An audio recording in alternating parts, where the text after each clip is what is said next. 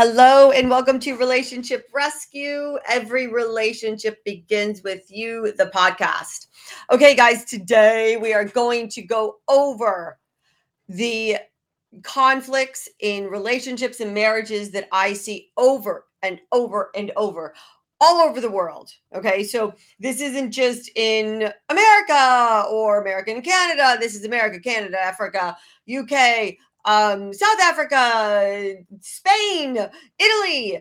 And if you can figure out the answers to some of these, these conflicts that will come up in the marriage before you say I do, before you say yes to the dress, your marriage will be exponentially better. And it doesn't mean that there will not be, the power struggle won't come, or, and there's not going to be disagreements and everything's going to be rosy. No, no, no, no. This is life. Life is, there's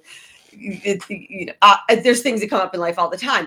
But knowing, the answers to these questions and to these differences means that you are going to be able to say to yourself, can I accept these?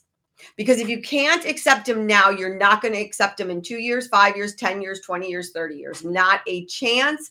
So more than anything, I want you to ask yourself as I'm going through this list is, can you accept if there is a huge difference between you and your partner? And also, have you ever discussed these things? And if you're in the marriage and you're, in massive conflict and power struggle, and you're going through these things, there is a way through, obviously. And, there's a link to my calendar to sign up for that free clarity call if you want. But I'm actually putting together a couple things. One is a marriage boot camp that should be ready soon. And also I'm working on a group course for couples that are engaged. And it's going to be interesting. I'm super excited about that. I'm busy creating a lot of things right now. But anyway, so let's get going. So one of the first differences. So again, I want you to ask yourself, how are you and your partner the same and different in these categories? How can you accommodate and accept differences between the two of you? And are there differences that, you cannot accept? So have your pen and paper ready? Okay, so believe it or not, differences in neatness and organization. One person may be neat and organized while the other is disorganized and doesn't mind a bit of a mess. And here's the deal. If they leave their underwear on the floor now, it's going to be left in 5 years. Can you handle that? I'm being serious. If they are not organized and you walk into the home office and it is a mess, that's the way most likely it's going to stay. You have to understand, you have to go into this with the mindset that they're not going to change. And are you okay with this? So neatness and organization, I know it sounds, like it's nothing. It's huge. Because when you are in the power struggle, guys, about other things, when the kids come along and all of these other things are happening, the neatness and organization that you used to think you didn't care about, it becomes something big. So I want you to think about it. When you're most stressed, is this something you're going to nitpick at for the rest of your life? Can you come to an agreement? Can you accept the differences? Is there, okay, let's go. Number 2, difference in punctuality. This is humongous. And I am a very punctual person. I'm either on time or early, and I do not like people that are casual about time. It bothers me. I like them. I don't like the fact that they think that it's okay to be late. That says to me that you feel your time is more important than my time. And I could not be with a person that was, I shouldn't say I couldn't be. It would be very difficult to accept somebody that was always late. And remember, when you're running out of the house, you're living together and you're trying to get to, somewhere you're supposed to meet people, and your partner is just lagging behind and you're always 20 minutes late. It will wear on you. It will tire you out. It will cause conflict. Okay, differences in doing tasks and getting things done. One person's a multitasker, usually the woman, doing lots of things. The other person wants to focus on one thing. This shouldn't be a big deal. When people come to me with this, I say, and what's the problem? Okay, because honestly, that comes down to, there's the feminine side, the masculine side. Femininity, the feminine side is much more about multitasking and the masculine side is not. It's something that I hear over and over. But honestly, that if you have a problem with that, you might need to think about, you know what, accepting it. Differences in emotionality. One person's emotionally expressive, the other is not. One person wants to talk about everything, the other does not. Okay, one person wants to explore the emotions, the other does not, and this is serious. This is serious. So right now it might seem okay because let's say you're dating or you're engaged and he goes back to his apartment or you go back to yours and it's like whatever. But guess what? When you are in the middle of marriage and there are some emotional discussions going on, there are emotional decisions, emotional fighting, and one person wants to shut down and leave the house and the other wants to discuss, oh boy. Okay. That is a huge difference. You've got to, I honestly, I believe you should get help through this one because it's not going to go away. And, talk to your partner about it. Okay. Differences in wanting time versus time together and time alone. I like time alone. I need time to myself. I don't want to be smothered at all. And if I was with a partner that had to be with me all the time, it would bother me. So now ask yourself, what type of relationship are you in? Are you smothering? Do you need more alone time and you're not getting it? Okay. Differences in optimal sexual frequency. And I get this one obviously a lot, especially after the kids come. But sex is important. I keep saying it over and over and over again. You guys, sex is important. Sex is important. Sex is important. And if you're not having sex, figure out why. If you're not having sex and you're going to say, well, because I'm so busy, make time. I promise you it will make a huge difference in your marriage. And so in the beginning, if one person isn't very sexual, their libido is lower than the others, you guys got to talk about it. You got to figure it out. And that means also talk about the sex life. That was the next one. One person wants to talk about it and be able to make the sex better. And the other, one doesn't want to talk about it. One wants to be spontaneous and maybe try new things. The other is no way. One person wants the lights shut off. They won't even have sex in the light. Okay. These are big deals. This is a big deal.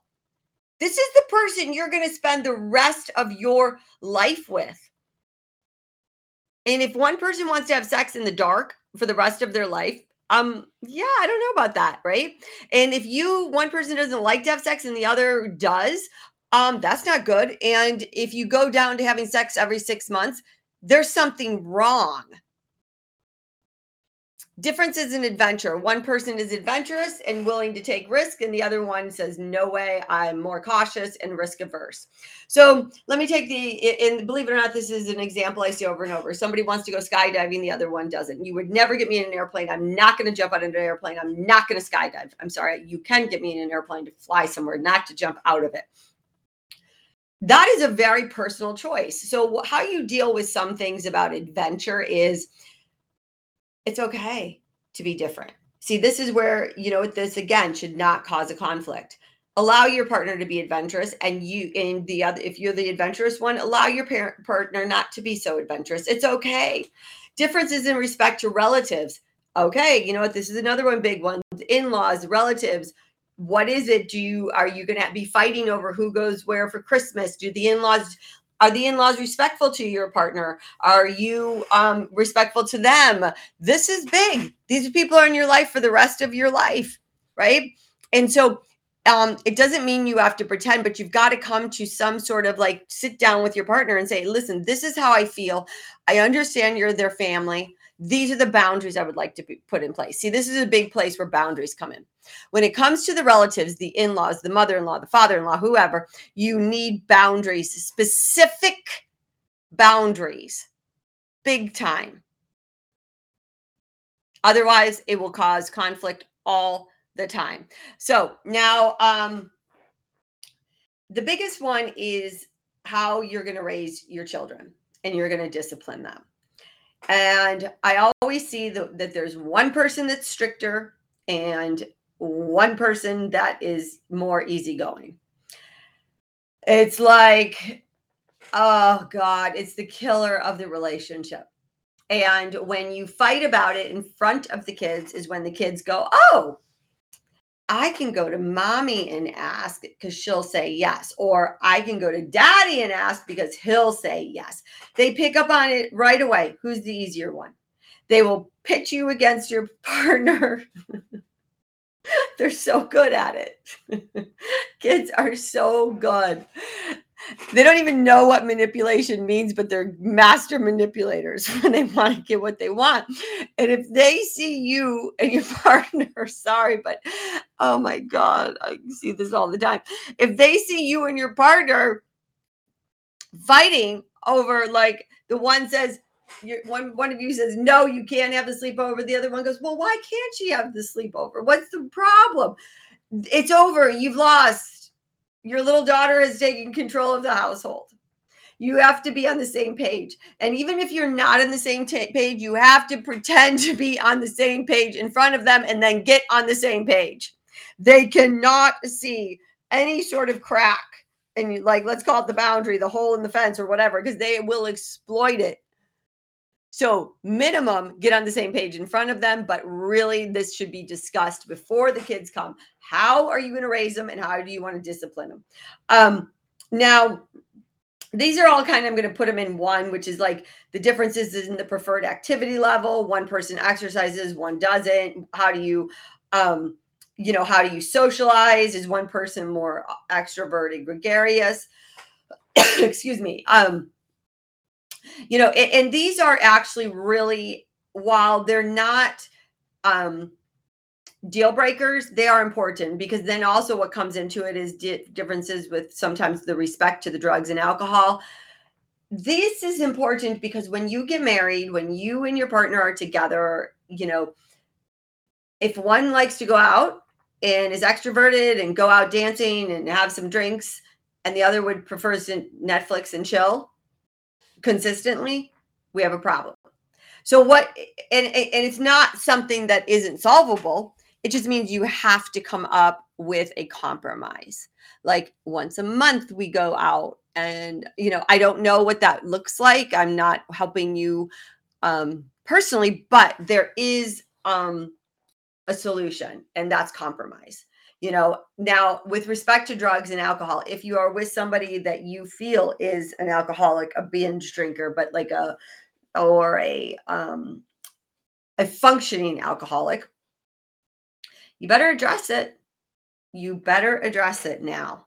Now's the time. If you're seeing red flags with drinking or anything, drugs, address it. It needs to be addressed. Then there's the differences in fidelity. And believe it or not, you should discuss, is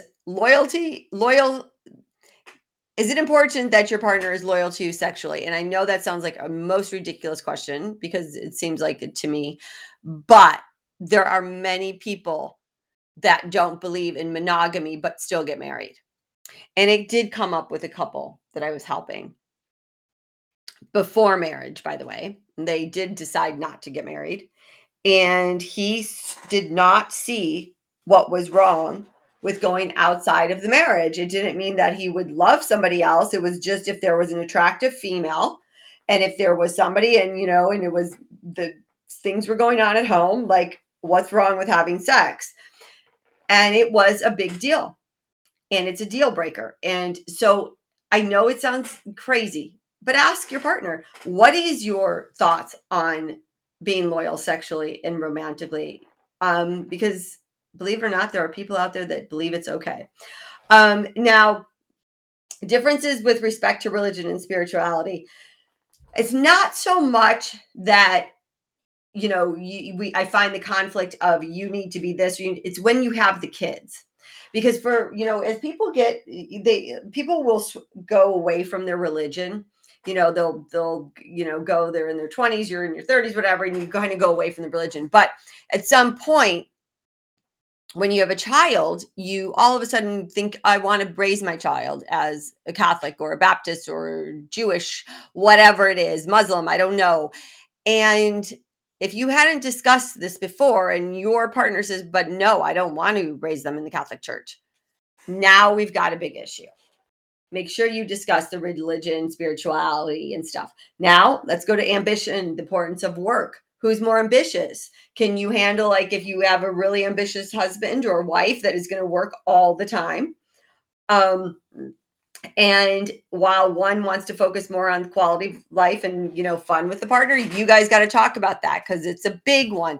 And then also think about household chores. That's huge. How are you going to, figure out who takes the kids to school, who childcare, the division of the labor. It comes up, right? Remember, a lot of these things happen after you've been together, after the honeymoon phase is over. So it's a good thing to figure this out now. And then one of the biggest ones, and I'm going to end it here, is differences in finances. Okay.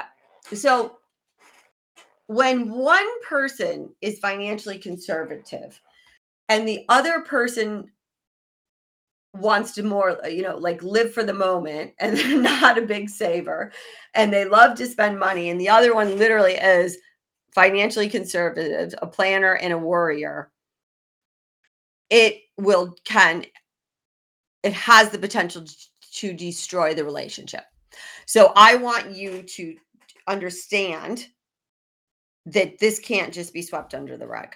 You need to figure this out. You actually should get a financial plan together before you say I do, meaning this is how much of our paychecks we want to save. This is how much we'll spend on vacations a year. This is how much we're willing to spend on, excuse me, going out. This is how much we're willing to spend on a mortgage. This is how much I'm comfortable with this.